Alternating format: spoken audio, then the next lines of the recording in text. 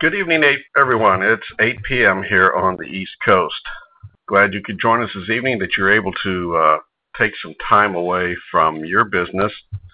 And I'm promising you a lot of great information. I have been really psyched for tonight's e-retailer conversation conference call because we're going to have, plans are that we're going to have some special guests join us this evening, and both who are going to take and bring a lot to what we are doing.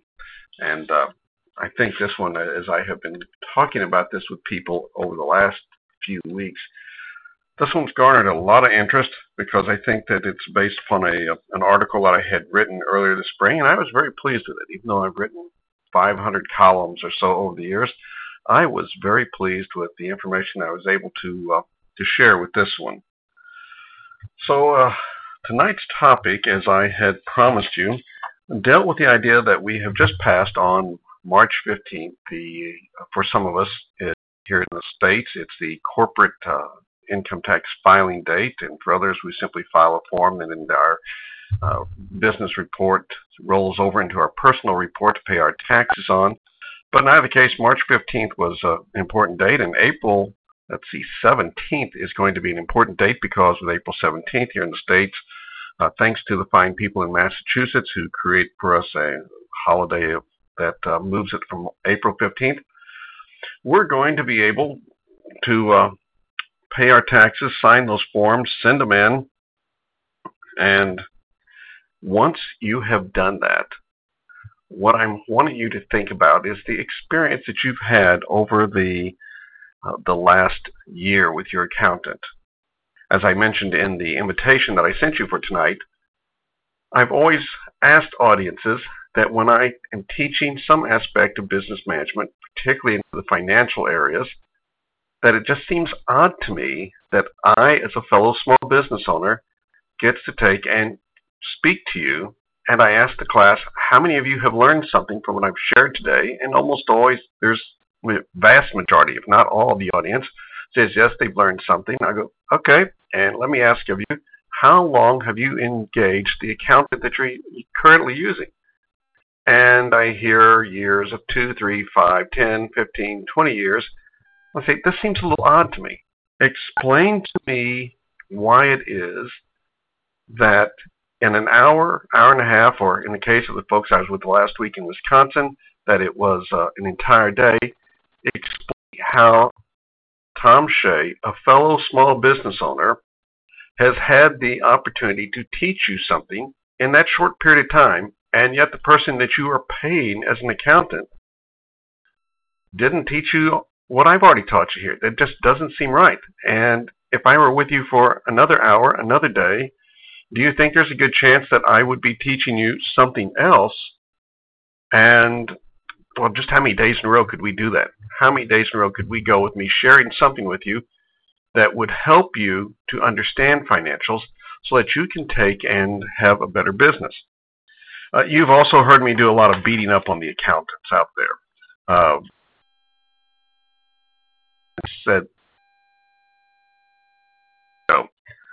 So let's clear up that point to begin with.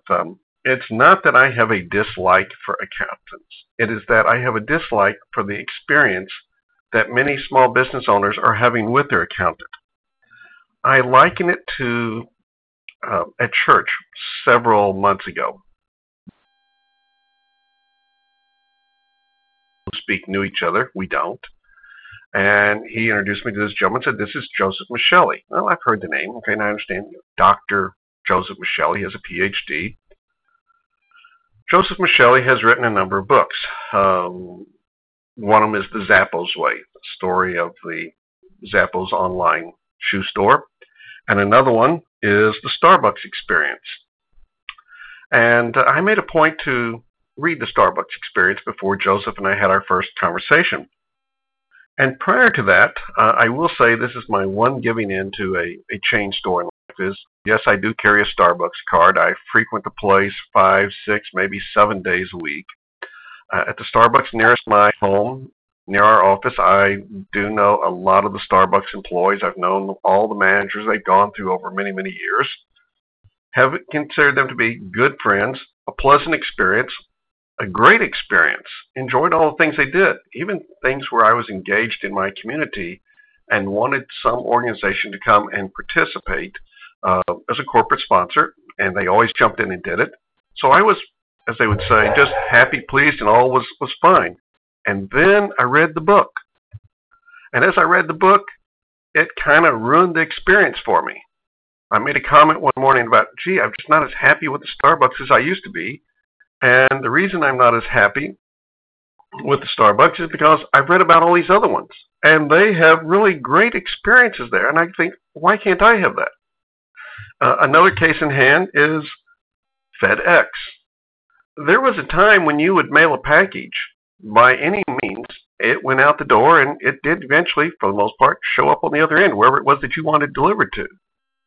And then FedEx decided to ratchet it up a notch or two, to the point that you can take that flat envelope, pay whatever their fee is, $12, $15 for this flat envelope, have it somewhere across the country the next day, and once it gets into their system, which is hopefully just a very short time after you hand the package to a driver, or after the driver has picked it up from one of their drop boxes, then you can begin to follow the package. You know where it is. And so as small businesses, when we are ordering equipment and products from our vendors, and we're asking someone, well, where is it? And we know that it is multiple boxes of, say, merchandise, they can't tell us where it is. Well, that kind of creates a concern. That concern is, how come FedEx can make it so easy that they can find an envelope, and I've got, say, a tractor trailer complete rig of merchandise, and you can't tell me where it is? See what happens? These businesses, like Joseph explained in Starbucks Experience, like the people at FedEx, they have kind of ruined it for everybody else because they keep ratcheting up the standards. Well, that's my purpose in the message that I send to you in the newsletter, when I speak to a group. That's a part of what I want to do with tonight. It is my intent to help you ratchet it up a bit better, that you would have a really awesome experience with whoever it is that you are going to do business with. All right, so let's take care of a couple of things right off the bat. I got in early on the call tonight. I've already started the recording. Let you know, yes, the conference call is going to be available on the website. It'll be available in a format of MP3 where you can download it onto your iPod. Just from the front page of the ProfitsPlus.org website, you will click on the little link that says e-retailer, and it'll show you to the right side of the pull-down menu, and there's a e-retailer conversations. You can grab it there and download it, or you can just click on it and listen to it at any point in time. If you're in a place tonight where you are doing something else as you're listening to this, and you may have sink doing something, you're washing dishes, or you are still at work doing something, there's noises going around, let me ask you to take and hit the *6 button, which is going to mute the microphone side of your telephone for you. And when you want to jump back in, a *6 will unmute you. You can jump in for questions. We are experimenting with something a little new tonight, a little new technology. We are hoping that with that we have managed to get rid of a lot of the time delay factor that comes in when the call is being made, that we will take and be able to speak to each other a little quicker. I think that's all the rules. So, okay, let's see. That's that piece of paper. Job done. We're ready to go to work. Let me introduce, I know that one of our guests is already online. I've spoken to him, and did speak by email a couple of times today with our second guest. I'm going to simply bring in our first guest to start with. First guest has been with us before. Our first guest has been a friend of mine for a number of years. I have known him as a speaker. I have known him as a writer in a number of things. He has a very vast knowledge in all kinds of areas of business, and very comfortable in being a part of the conference call because at one point in his life, he was also a disc jockey. So the idea of sitting at a desk with a microphone and headphones on is very comfortable to him. My friend joins us tonight from Michigan, where he resides, although rumor has it he's thinking about joining us down here in the state of Florida. With that being said, I'm hoping that he's still with us. My friend Bill Kendi, are you there? Come join us. Thank you, Tom. Appreciate it. None of it's true, of course, but I appreciate it. Hey, nice little applause there for you, huh? Can I do a little better, maybe? All right, how about that? Yeah, give it up for Bill Kendi. Hey, glad to have you, my friend. Appreciate you joining us. Thank you, sir. My honor. All right, so let's talk about tonight's aspect, accounting. You've gone through the year, you come to the time of year, I'm cringing already, although we are many days away from it, that there is someone out there, there's some bunches of people out there who are going to have this experience, and that is about the 14th of April, they're going to get a letter in the mail from their accountant. And it's going to have a nice pretty letterhead. I think all accountants have nice pretty letterhead. And it's going to tell them that they are wanting a check, not to pay the accountant's fees. They'll wait and collect that later. But they're going to tell you, here's how much money you got to pay in your taxes. And the experience that I hear people talking about that it does not go well is spoken in the case of a lady I met in, I believe it was Edmonton earlier this year. And she said, well, I get the letter. The accountant wants me to send them a check for $14,000. Now, I've spoken to the accountant for a number of times. The accountant has done my books for many, many years, knows me quite well. My accountant balances my checkbook for me every single month, which I'm not quite sure why that is. And my accountant knows there has never been $14,000 in my checking account. And yet they, and I'll use the word nonchalantly, send me the letter. It says, here's your few days notice that you got to send a check for $14,000. I don't have it there to send to them. And I don't think that's right. And I said, well, here's Tom's take on it. It is right, probably mathematically, that that's what you owe the taxes. The problem is that you and the accountant have not had some good conversations about what you are supposed to be doing. So tonight we're going to enter the world of the accountant, and let's see. Let me cue this up and let's proceed it. Tonight we're going to enter a fifth dimension. It's not a time or space. It's kind of a bizarre place that we're going to. It's a place that few of us as business owners want to go to. It's a place where we often see documents, and what we see are numbers, and we say to the accountant, yeah. And then we hear numbers that are owed, and we scream. And we don't know what to do.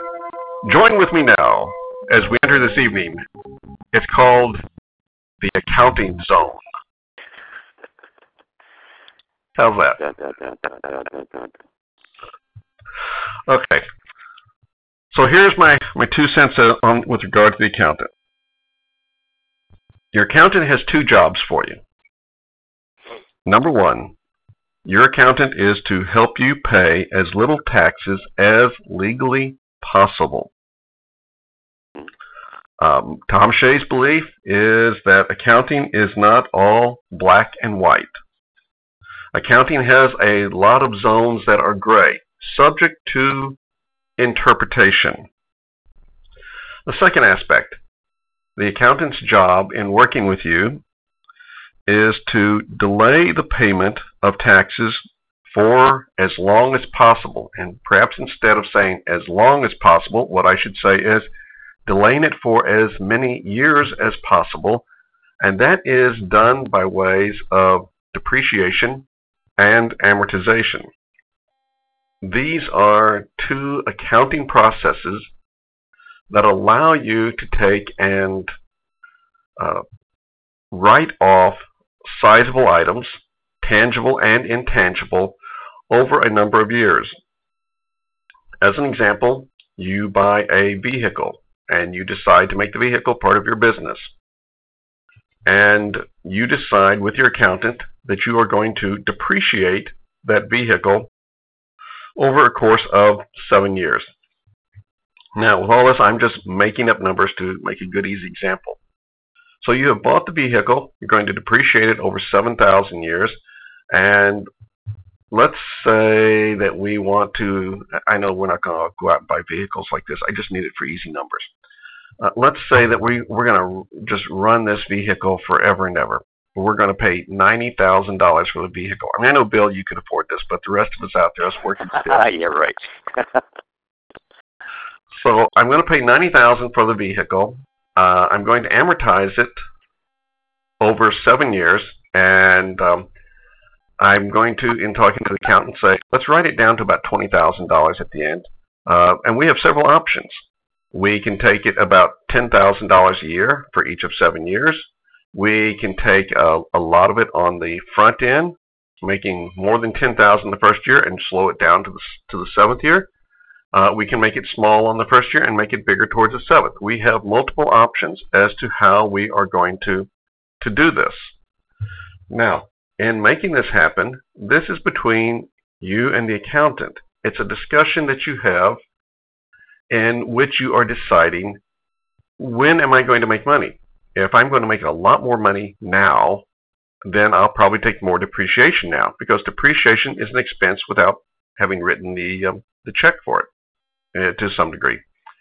And if I say, no, I'm going to make more money later on, I can take and put the depreciation on the back end of the deal. And if I think business is just going to kind of hum along and be kind of plain and simple, then I'm going to take and perhaps straight line it. But what I, again, am hearing is too many people in their business and are getting an answer from the accountant of which they've not participated in the discussion. It's just the accountant says, here's how we're doing it. I said, don't you think you ought to kind of participate? And I very clearly understand the accountant who says, no, they don't participate because they don't understand it. And I go, well, I think now at this point, we need to have that person understand what it is that's going on. Just doesn't make sense. So I want you to have these conversations with an accountant to engage them and to help you learn to be better business people, because it does make for a better relationship. And if by chance that's not possible with the accountant that you've got, that somehow or another you do have to take and go your separate ways, that you've got to go find somebody else, what I'm going to share with you tonight is my Baker's Dozen. I thought since we were going to use Twilight Zone music, then there ought to be 13 questions tonight. I've got 13 questions that I'm going to share with you that I would suggest pencil and paper in hand, write down the questions, and use them as a guide, doctor them up a little bit, add some more to them, that you would visit with a potential accountant to say to them, I'm thinking about engaging your services. Would you visit with me for a few minutes, and I could perhaps see if you're the person or not. So, my friend Bill, as we get ready to do that, let's take and check here and see. Let me tell you about this one. Got an email today, which really thrilled me to get. Hey, Tom, I have been a subscriber of yours for a while now. I'm planning to attend the call-in tonight, which I was thrilled to. For one, I'm thinking, gosh, it's March 22nd. We're right here in the height of tax season. And I'm thinking almost every CPA is eating, sleeping, and drinking in their office 24 hours a day with all the stuff they got to do. But this person says, I'm planning to attend the call-in tonight. I consider myself a bit different than most CPAs and tax professionals, but I am interested in hearing what your callers have to say. Maybe I'll be able to implement something that will help me to help my clients. And then very politely responded and said, if you would prefer that I not attend, please let me know. At which I promptly responded back to this gentleman, I would be thrilled if you would be on the call. I would be honored that you would call, and gee, would you jump in and participate if you're able to make it. So with that being said, Mike McCormick, are you on the line with us tonight? Oops. Yeah, Tom, I'm right here. Mike, great. Well, this is Mike McCormick. Let me invite you to let you know Mike lives in the Cincinnati area. And Mike, I guess, you're always open for more business, right? Certainly. For the right kind of business, absolutely. Well, my thought was in doing that, Mike, was to say, I need to tell people who you are, where you are, and the things that impressed me about you. Well, I appreciate that. Mike McCormick's phone number is, and he gives you a toll-free number, 877-852-0243. Okay, that's 877-852-0243. If you lose that one, their office number, 513-488-1121, and his extension is number 206. Mike's website is Cincy Tax Coach. That's CincyTaxCoach.com, CincyTaxCoach.com. And if you want to write to him, it is Mike at CincyTaxCoach.com. And Mike, I did take a chance to look at your website. I looked at it, and I was really thrilled with looking at the front page of your website, because the questions that you were asking people there were I bet there's a lot of folks who need to be asking themselves those very questions. Well, there are just as many tax professionals as to be asking those questions as the clients. Well, I believe that the accountant or the person, and as I mentioned in the newsletter, if it's a CPA, if it's a CA, as I understand the Canadian designation to be, if it's a person who is an EA, that stands for enrolled agent. Enrolled agent, yep. Bookkeeper, accountant, whatever you call them. I have always thought that person's my partner. I agree. So, Mike, tell us a little bit. Tell us about your area of work and type of business that you work with, and what all you do in Cincinnati. Well, as you said, I'm a CPA. I primarily work with privately owned businesses, have anywhere from one employee, which would be the owner, up to probably 50 employees, anywhere from a few $100,000 in revenue up to about $20 million in revenue. People that are tired of and not believing the results they get from something like TurboTax. They're tired of having an employee they pay but not receiving the benefits. That would be the government. They may have a tax professional that, as you alluded to earlier, may not be including the client in on many decisions, isn't in contact with the client on a regular basis to keep them updated on changes. Overall, they're working with someone who may have taken a long time to bring them an idea that's designed to save them money. So you specialize in taxes, correct, Mike? Yes. Okay. You sound like my kind of guy. I mean, you sound like you ask the questions that I want an accountant to ask me, the way I want an accountant to be engaged in my business. You mentioned the government being that odd employee that's there. The silent partner that doesn't provide you any benefits, but you pay a lot of money to. In my experience, sometimes that is also a way to describe some people's accountant. Could be. Well, I just run into a lot of people. A large part of my teaching business is sharing with people aspects of financials.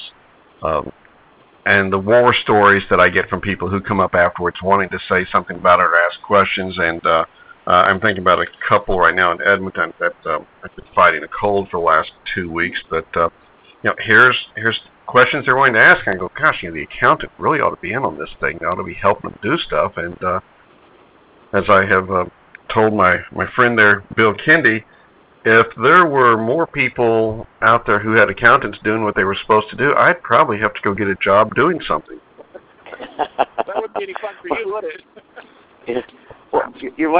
I have a question for you.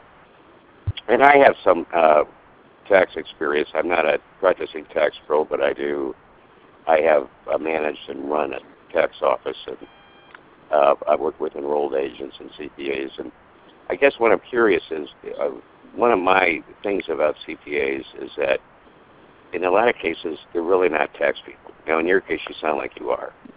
And what we found in my experience is that a lot of CPAs, their primary goal is to keep clients in compliance, not necessarily know the tax laws and the tax codes. I would certainly agree. And I'm just curious what you think about that. The other thing is that a CPA is not necessarily a businessman or a marketing person. I agree 100%.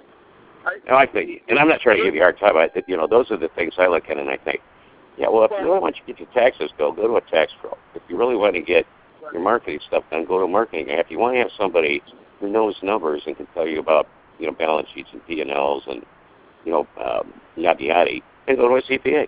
But don't expect one guy to do all three functions. Any good. And I'm kind of looking for your response. I would agree with that. The CPA designation is not and does not qualify someone necessarily to be a tax person. The CPA designation is to be an auditor, which is a financial statement auditor. Over the years, the CPA professionals have become the default tax advisor in most cases, but not all of us specialize in the tax arena. And even those of us that do specialize in the tax arena, there are niches in the tax code that we find an expert to help us with. In the case of businesses, I think we walk a double-edged sword. One is as a tax advisor and hopefully as a tax advisor, and number two, as the second set of eyes of someone's financial statements. In bigger offices, larger offices, you have just people that specialize in one side or the other, but generally not both. When we go out on our own, we take on both those hats, and sometimes we don't do one as well as the other. That's fair enough. I was just curious what your read on all that was. Yeah. And I would hear that and would say to a person in business, when you hear Mike's comments, have you ever had that kind of a discussion with your accountant, saying, just what are you doing here? And also, what's my position here? So let me ask the two of you, or as you're both with me, let me start running through the baker's dozen of questions that I've got and ask you, if you would, to jump in, participate at points, and Mike, you may want to say, here's how I'd answer it, or here's my thoughts on it. Sure. Okay, so what I want each of the people in our audience tonight to think about first is what kind of business you are. What is that you sell, product or service, and specifically what product and what service is it that you do provide. So if I were a business that was a garden center, I'll pose my 13 questions from the position of being a garden center owner. Question number one I'm going to ask you is, how many other garden centers do you perform accounting duties for? Now, what I'm looking for that here, people telling me their experience with the accountant is, well, if there's a problem, I'm going to let you know. My concern is if the accountant's not familiar with all the idiosyncrasies of how a garden center operates, it puts them at a disadvantage to be able to compare the experience of one to another one. Now, and as I understand it, Mike, out there does exist a book, or did for years ago, I remember seeing it, and it's put out by a company down here in Florida. I want to say they're in like Winter Haven, Winter Park. The initials are FRA. They used to produce a little small green book, like a 2-ring binder, and they would collect financial information from all kinds of people, to which they would turn around and sell it or have a deal with the accounting firms to provide that book for them to give them industry numbers. Are you familiar with that one? Actually, I don't know if it's the same company or not, but there are a couple of services that we can subscribe to that will give us data segmented by industry. So we may be able to find comparative financial statements on a specific industry, such as garden centers. Because you're looking for ratios, correct, Mike? Exactly, yeah. You're looking for common-size financial statements where you can see where wages are a certain percentage of revenue and things like that, so you have something to compare your client against. Right. Yeah, but Tom, I guess I want to ask you this question.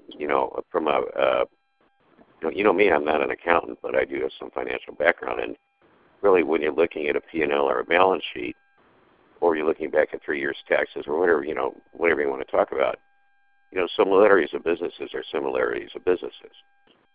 If you're a retailer, you're a retailer. Now, having said that, you might not know the nuances of a specific industry, But if an Finally. accountant, just like any business, just specializes in that, they're pigeonholing themselves on available markets. But if Right. I'm a garden center compared to being, say, a clothing store, or I'm a garden center and I do landscape installation work, or I'm a garden Right. center and I bring my material, I move my material from small seedlings all the way up to 5-gallon containers, something like that, then my payroll is different from the garden center who is heavy into product and not as much into live goods. And that would very much so skew what my payroll would be. True. I Your percentages would be out of whack. Yeah. Well, I would answer the question this way. I would say I don't have any clients that are specifically garden centers, but I do have roughly 18 years of experience in the retail business.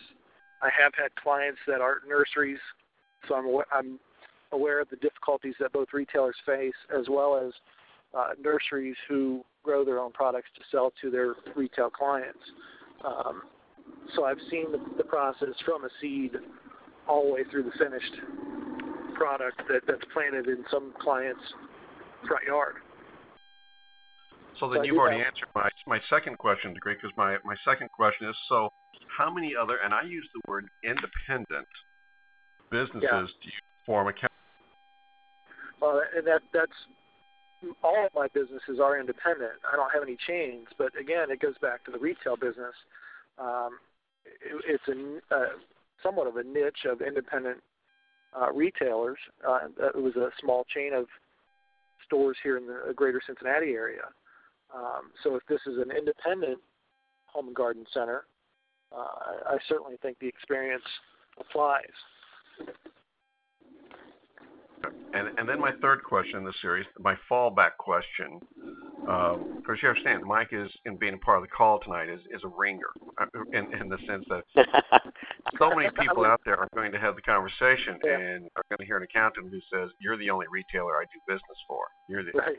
They do more of other stuff. And you go, there's a problem there. If you're the one and only, I appreciate that little green reference book being out there, but I think it's the old Mark Twain quote, a man who's had a cat by the tail knows a whole lot more than the man who has read about it. Third question, fallback. So how many other small businesses? So if I am speaking to an accountant and I can't get someone who's into my niche, who's into the niche of, into the industry of retailing, then I'm going to offer a fallback question of saying, so how many other small businesses do you do accounting services for? And then as you hear Mike's answer is that this is the only type of business he works with. Again, he's my kind of guy. Well, to specifically answer the question, I might say something like, it sounds like that's important to you. How do you define small? Well, yeah, very good, Mike, because I would answer that question with a question. I guess I would say, well, how many small businesses do you want me to work with? Yeah. I mean, do you want me, if I say I got 4, I got 6, I got 87. If I say 87, you can say that's way too much. So. But if we stayed in the garden center genre, there may be a person who says, I'm small business and I'm doing $15 million a year, and there's someone else who's going to say, I'm small business and I'm doing $400,000 a year, and the guy who's doing millions of dollars, that's not small business. Well, in the category, yes, they are. But I see what you're saying, Tom. Like how many other $15 million businesses do you work with, or have you worked with? So I guess I really don't see from an accountant's perspective the importance of how many others as much as just his reputation in the marketplace and his ability to answer questions and to provide you with what you need. Let me ask you a question, Mike. Well, go ahead. You get go finish, Tom. I'm stealing too much time. I understand this concern from the accountant standpoint, but I'm speaking from the small business owners ones. Sure. I want to know, how many more of me do you know? Mm-hmm. Okay, so it's your turn. Ask Mike. Well, how many, Mike, is enough? 2, 3, 4? I don't know. It's going to depend on the client. If they want to know how much experience I have with $15 million companies, obviously that exposure is going to be less than my experience with $3 or $4 million companies. Sure. Okay, question number 4. I'm going to ask you, where do you live? simply because as a small business, I'd like to know of someone who has a feel for my community, has a feel for what's going on, and a feel for industry that I am going to be related to. Again, if I stay with the garden center industry, I'm hoping an accountant who is being local knows what's going on with what's being built in the community. If I'm in a small community and I have a Main Street program in my community, I'm expecting my accountant, who's probably active in groups like chambers and other civic organizations, is going to have somewhat of a feel for what's happening in my community with regard to other businesses coming in, to growth in the community, to challenges with population in the community. I just would like to know if the accountant's somewhere close by at hand so he knows what my town is. I agree with your concern, but given the way our technology is these days, I don't think it's as important that the accountant be right next door. I have clients all across the country, and from a strict accounting and tax standpoint, it hasn't been an issue. Now, do I know when the county fair is where they live or something like that? Probably not. How about number 5? Yeah. Okay, go ahead, Bill. Climb in. Well, that was a really kind of a tough one, because I guess it really, and I'm not taking any accountant side on this one at all.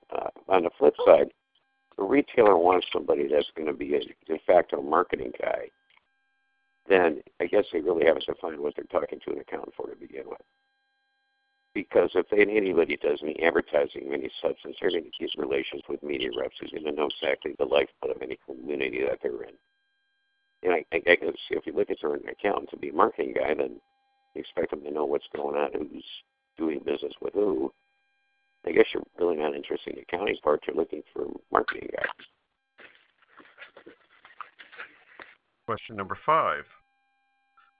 And this one is asking, because one, I want to see if the person's got a feel for the small business. Now, Mike's clearly identified his position, but again, I'm thinking about how many accountants are out there. I remember an accountant walked into our family business long ago, and coat and tie, and my dad making a comment about sticking out of the coat pocket, the side coat pocket, was a little primer book, like Cliff Notes for retail accounting or something. My dad says, "Oh, this was such an uncomfortable feeling," thinking, what was this guy doing, reading as he was driving over here to meet me? But question number 5 was, what stores do you shop in? Now, if you're not locally, it doesn't help a whole lot. But if that person is locally, I'm putting this in so that I see if this person has a feel for a local business. Now, also both of you, to Mike and Bill, on this one, I'm asking the questions from the perspective of being the small business owner, right, that I want to feel just like I want to be with my doctor. I want to feel comfortable with this person, that he knows me, that he understands me, he understands the type of things that I feel I'm going through. There's that personal connection, because this person has rolled the dice, put everything they own into buying this business. They've leveraged their home, and it's all on the line here. And I need to make sure that this person is maybe part cheerleader. We've talked about being a marketing person and everything else. Maybe I need this person to be, to some degree, the cheerleader. But I want to take and be very confident that this person has got a good feeling about what it feels like to be an independent business owner. Question 6. What do you do for hobbies? Can I address that one real quick? Absolutely. I guess one of the things that I think accountants forget, as well as sometimes our clients, is that, at least in my business, I am a small business. I'm not a 25-person firm that has offices in 12 states or something like that. So I do feel as though I have a perspective that my client can appreciate. and can benefit from because of that. That would be a good point. I'd want to hear from an accountant to know just how many people are really there. Because if it's got a corporate name of so and so, so and so, and so and so, yeah, I could feel like I could be lost in number. When you would respond to me and say, I too am a small business. This is how many people I have. Here's who's working here. That would make me feel a lot better. Right. You're one of me. It's not misery like loves company.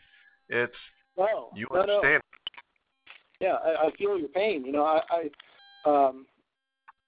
I don't have employees right now, but we small firms have employees. We deal with those issues. We deal with how do we sell this thing to retire down the road? How do we take a vacation next month? Who's going to do the work? We struggle with a lot of the same questions that people in the home and garden business suffer from. Well, all right. So, and my question number 6 was, what do you do for hobbies? And my article went on to say, at this point, the accountant's going to get a lot of brownie points if their answer is something like, well, I like working in the yard, or I like working on my garden. Simply because it's going to say that their shopping preferences might give me a clue that I could see this person at some point in time on an individual basis, kind of like I come to your office on your turf. I'm curious to know, when do I see you on my turf? Right. Yeah. Which question 7 and 8 come together. How often can I expect to see you at my business? When would those visits be? I think that's another problem that people in my profession don't handle very well.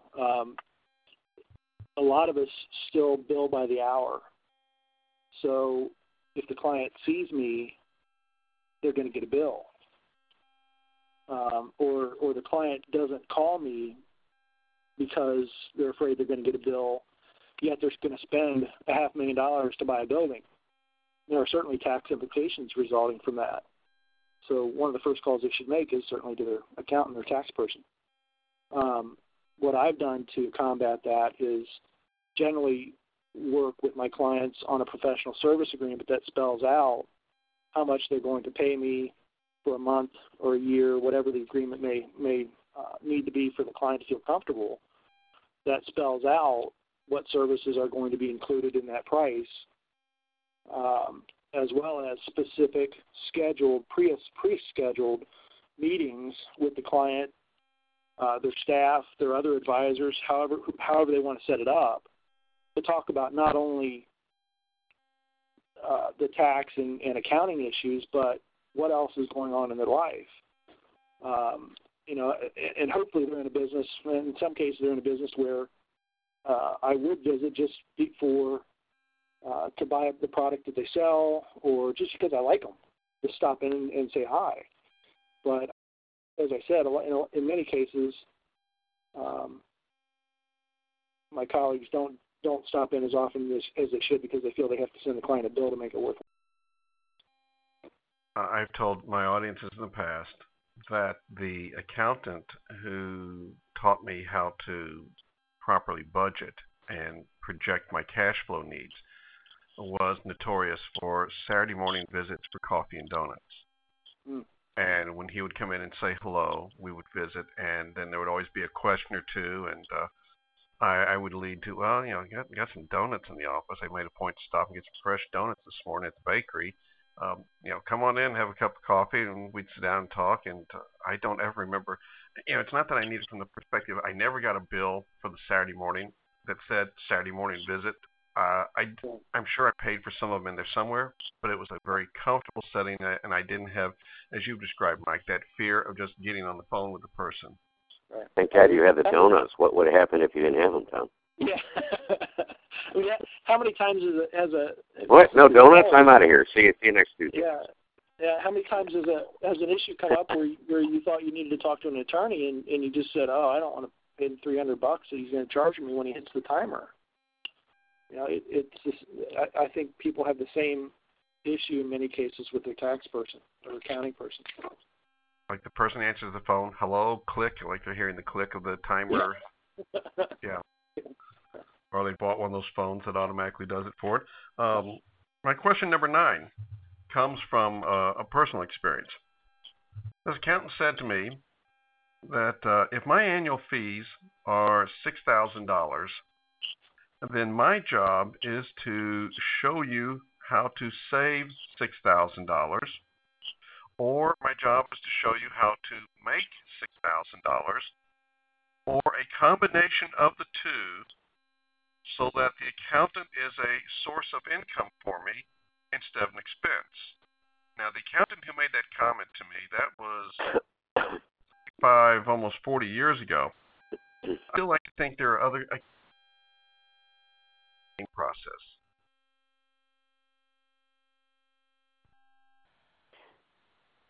I would like to think that's how most of us think, but sometimes the client only sees us as a compliance person. So it's difficult. It's difficult for me this time of year, while we're knee deep in, actually neck deep in tax returns, to do tax planning for a client.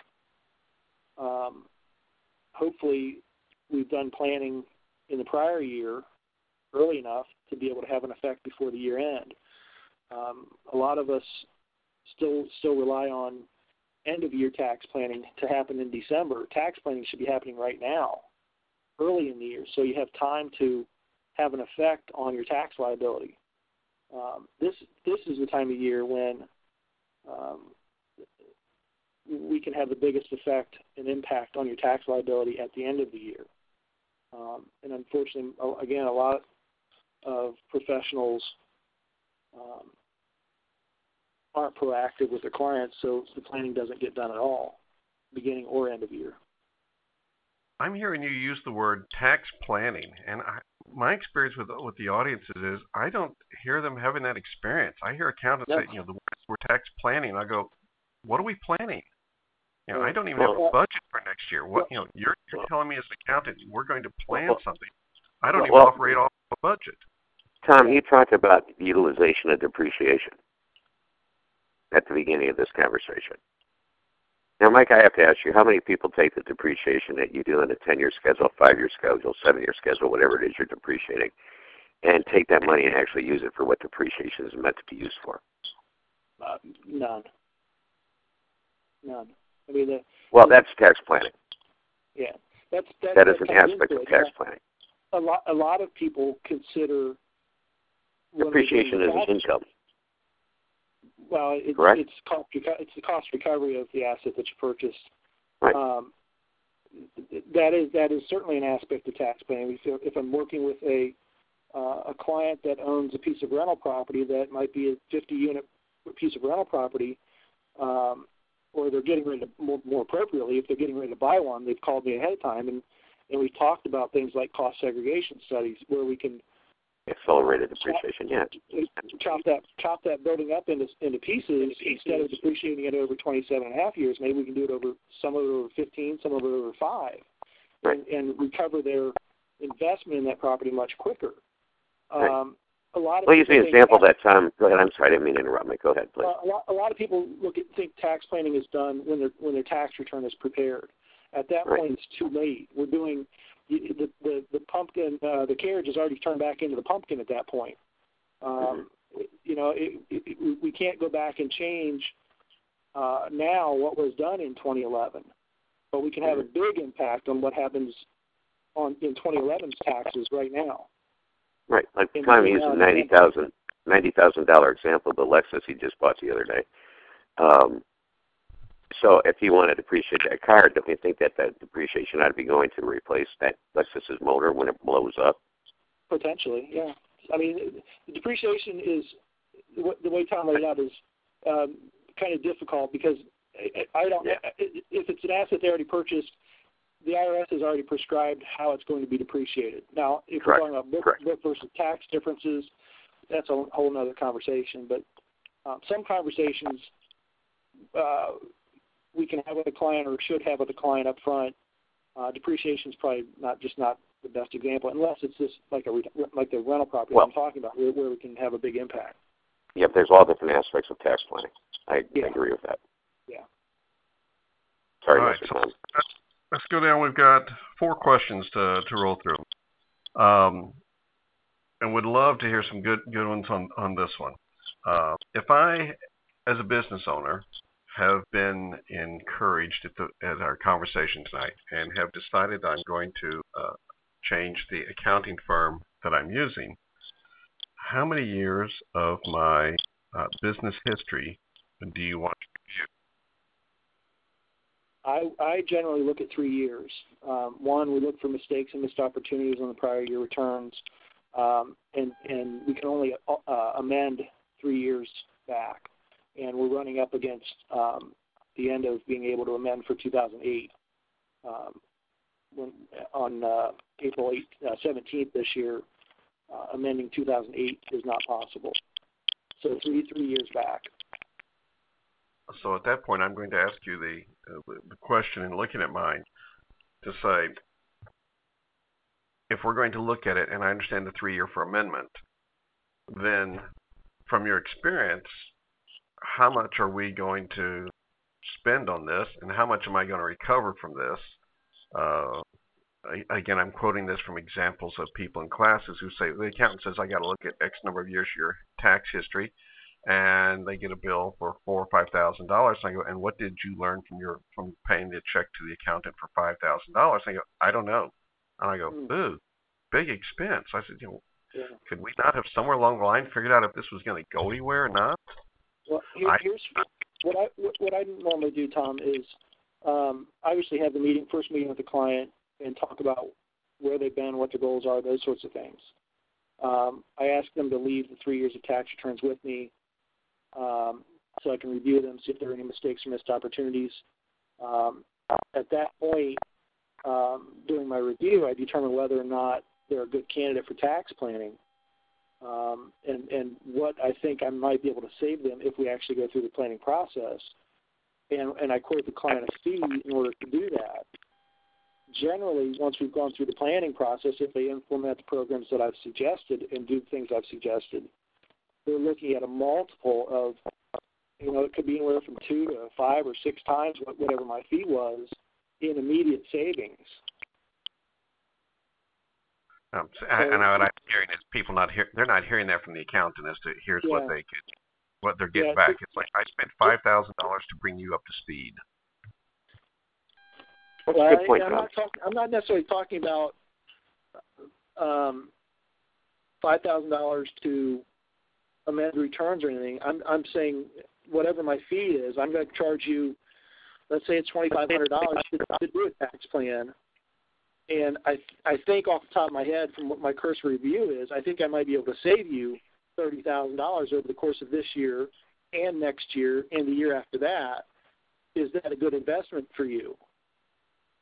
And it's really like the that yeah. I mean, if somebody's being charged $5,000 and not shown where the return on investment is up front, that's a problem. Okay, hear that, folks? Hear that? That's a problem. If you're not being shown that up front, that's a problem. It's communication. Well, I know there are corporate tax companies out there that will do second looks for free. I'm not talking about necessarily just a second look. Mm-hmm. I'm talking about the second look is looking at what's been done and seeing if there are any mistakes or missed opportunities there. What I'm talking about, the biggest value that I'm providing is what can we do now to move forward. Where can we change an after-tax dollar to a pre-tax dollar? Where can we move something from Schedule A to Schedule C or the 1120 or whatever the case may be? What can we do to improve this client's tax situation? And one of the things that you mentioned earlier was, yes, my job is to save the client as much tax money as possible, but it's really a double-edged sword in some cases, because if the client has bank financing or wants to get bank financing, they need to show some retained earnings. In order to show retained earnings, they have to have taxable profit. So in some cases, we're kind of walking a fine line there as well. All right, here's a tough one. My question number 11. How are you, as an accountant, going to find out that I do not know or I do not understand my financials. Now, I pose that because I have this feeling that accountants, I credit them as being very intelligent people.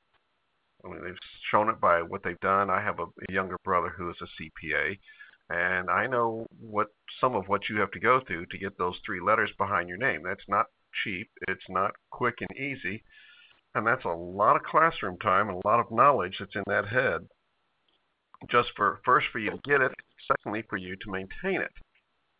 Looking at the people that you would have as clients who own the small businesses, I got to think that somehow or another in our conversations with an accountant, CA, CPA, EA, whatever, that we say something or fail to say something that shows our hand, that shows we don't know what we're talking about. And I do not understand why that person on the other side of the chair isn't calling my hand on it that I don't know it. That one's all up to you, Mike. I can't address that. Well, I would agree with that. And part of it, I mean, I have called a client on it, and at the time I was relatively new in the firm I was with, and it was a longtime client of theirs, and I was explaining a somewhat technical issue, and as I'm talking to her, I could see her eyes just roll in the back of her head.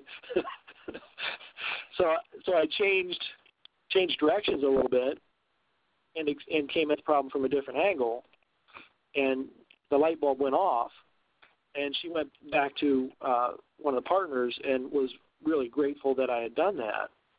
Sometimes it's not easy for us to see that the client doesn't understand. If they're nodding their head as if they're understanding,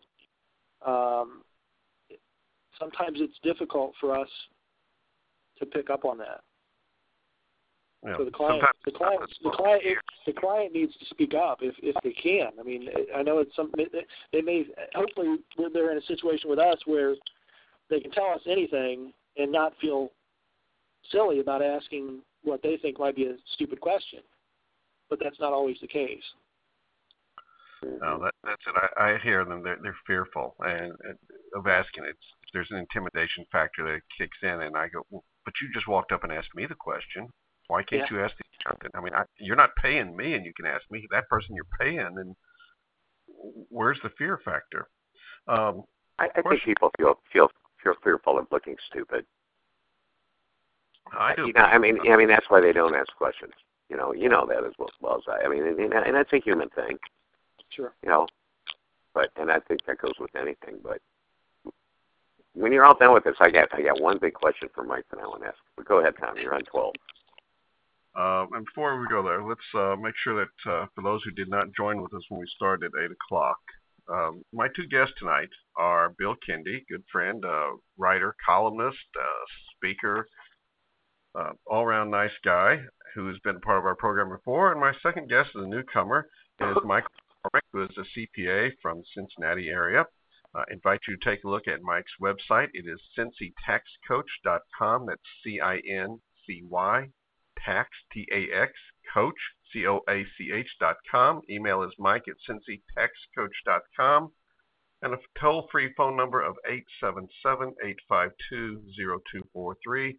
Michael's kind to join and participate and give us some really great answers. To which my last two questions, and then one from Bill to finish up our evening. I offer a multi-part question, to which I say to the accountant as the small business owner, I have 3 children at home. I enjoy going around the country and looking at other businesses that are just like mine to get ideas as to what I might implement in my business. I like writing with a nice pen. I would like to have a really nice Mont Blanc fountain pen. I do enjoy barbecuing. I do enjoy cooking out, and I do enjoy socializing with with some of my customers. I would ask my accountant this question. So, can you give me any ideas as to how I might tie any of these into my business?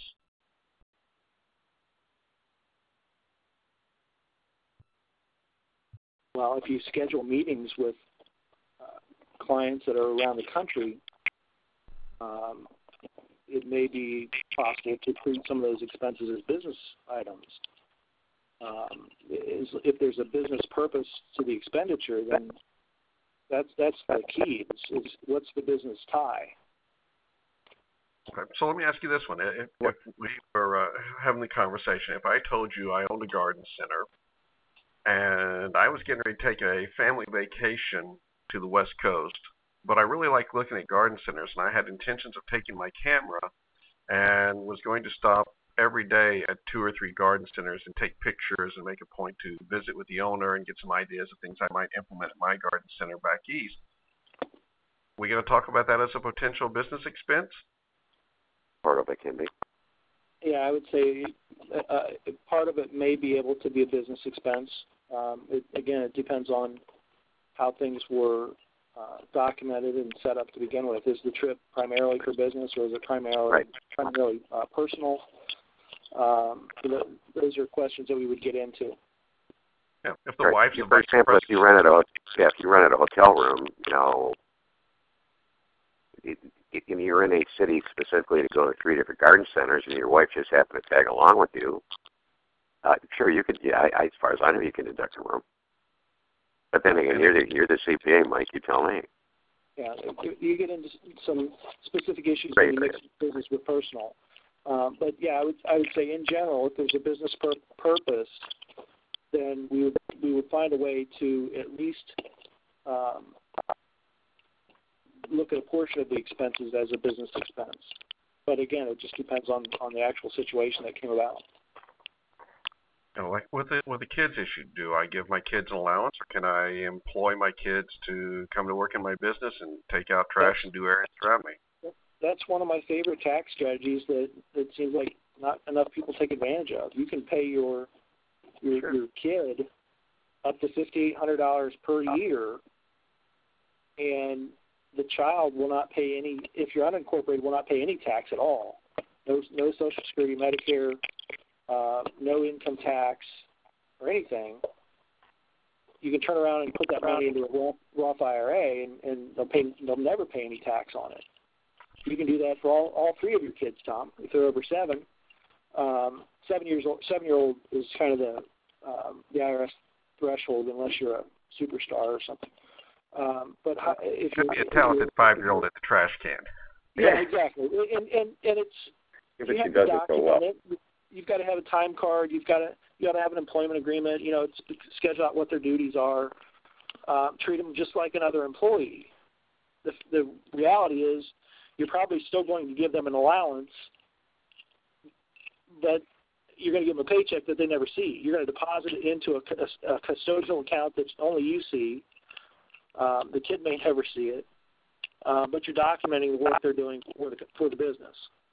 Now, on the flip side of that, the related side of that is, let's say you have a brother or a brother-in-law who's out of work, and you're supporting him anyway.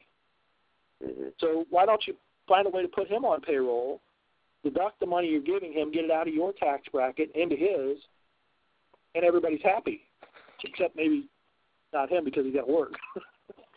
Well, we can talk tax strategies all night. I mean, look at a hobbyist.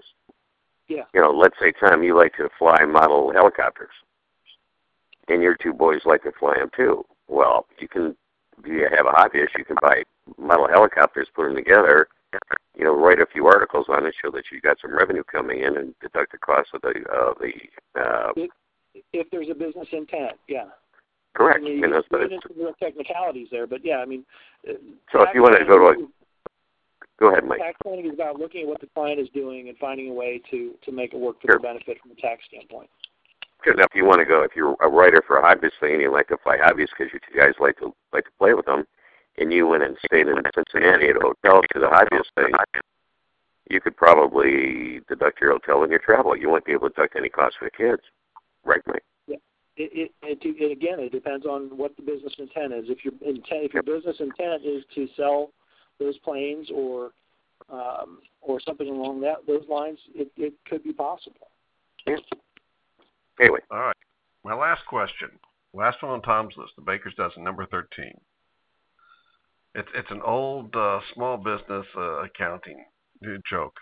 But the final question is, you ask the accountant, or let's see, how much is 2 plus 2? And the accountant's answer is anything you want it to be. What do you want it to be? That's it. That's it. How much do you want it to be? And my point being, you're going to delete that section of the recording, right? It makes 2 points. Number one, it's not all black and white. Number two, you have to ask questions with the accountant. You've got to participate in the conversation. So, Bill, you had a question you wanted to throw in? Yeah, I wanted to combine like 3 that you had, Mr. Tom. I think one was like 6, and then 8 and 9, or 7 and 8. You know, when it comes to accountants, I think, and I don't mean this, if there's any insurance people out there, I'm not insulting you, nor am I insulting any accountants, but insurance agents, professionals, are in many ways similar to accountants. Because I think, you know, people don't change insurance companies for product price or really for coverage. They change insurance agents because they're not getting the warm fuzzies and they're not getting the attention that they believe as clients that they deserve. And I just want to hear what your input on this. And I think that in a lot of cases, accountants lose clients or customers, and customers are choosy, like Tom said about who to hire as a CPA, because they've had experience where, you know, the time they talk to their accountant was when, it leads back to one of your questions, Tom, is when it's time for income tax.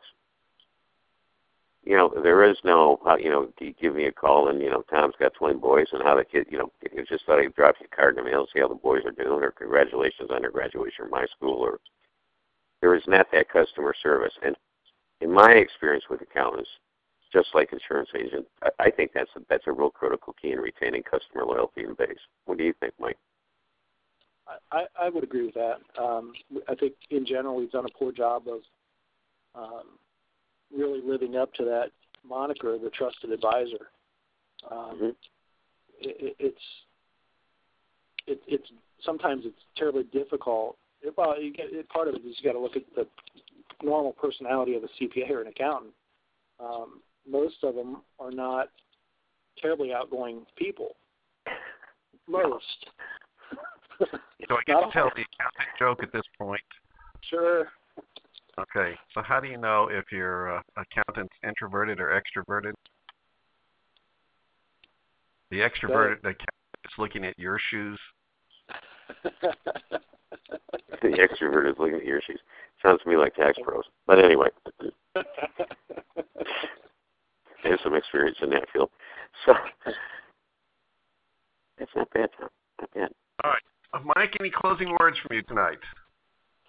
Now is the time to do tax planning. If there's anybody out there that is tired of overpaying, or at least they feel like they're overpaying their taxes, now is the time to talk to your tax professional about proactive tax planning. If they don't know what that is, find a new one. If you think they're doing tax planning while they're doing tax preparation of your return, you're sadly mistaken. And it's costing you a lot of money. Ooh, hear that last one. It's costing you a lot of money. So I guess that kind of kills that old song of silence is golden. Silence is costly. Folks, you've been a part of the eRetailer Conversation conference call for March 22nd, 2012. We'll be back next month. It's going to be again a Thursday night. April 12th will be early next month because Tom is on the road for all the other Thursday nights during the month. My 2 special guests tonight have been Bill Kindy, author, columnist, speaker from Michigan, good friend, and Mike McCormick, CPA, Cincy Tax Coach. His number 877-852-0243. Give us a short period of time. Somewhere during tonight, we're going to have the Conversations recording up on the website, profitsplus.org. Be there for you to listen to again, or you can download it. Thanks, everyone, for being with us. Appreciate it. Have a great night. Thanks. Thank you, guys.